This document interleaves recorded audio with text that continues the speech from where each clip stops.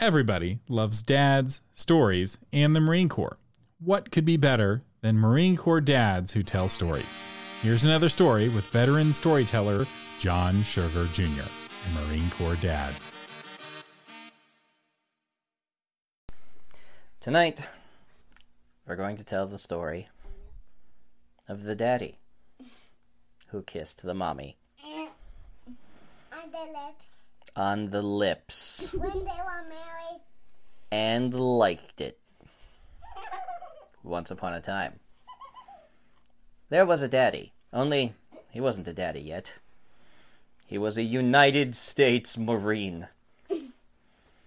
And this dapper young fellow fell in love with a woman. And this woman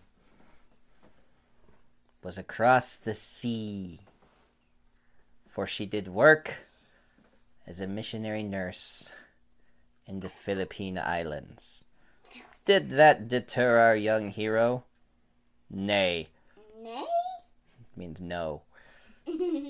And so this dapper young fellow did persist, and did call, and did email, and did Facebook Messenger relentlessly, until at last he won the fair maiden's heart. And he asked her to marry him.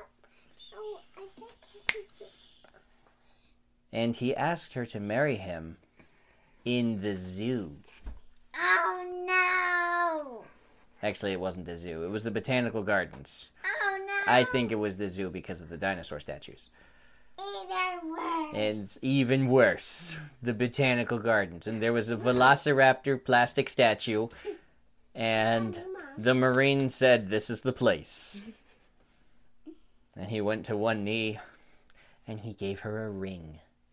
Because that's what daddies do when they want to marry mommies. They give them rings. And her ring was so pretty that she said, "Yes!" and gave a little hop. And kicked up one leg. And so, one day, many moons later, they got married. And they had a wedding. And the mommy wore white. And the daddy wore his dress blues. Ew. Just blues.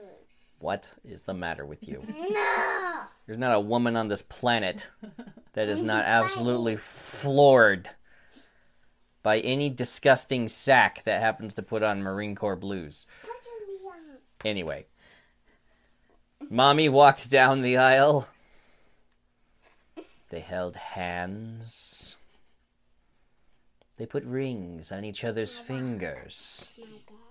They looked deep into each other's eyes. Oh no. There was music in the background. Live music. It was a violin.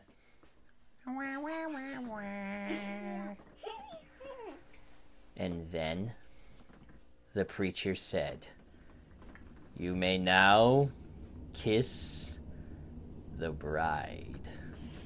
And do you know what that daddy did? He did this. Right on the lips. Right in front of everybody. Because he knew that you would hate it. And it made the daddy so happy that he's going to make a habit of it in the very near future, just to watch your little head explode. The end. That was the worst story. That was the best story ever. You don't know nothing. That was another story with John Sugar Jr., a Marine Corps dad. Check the show notes for links to his Patreon and website at creativegrumbles.com.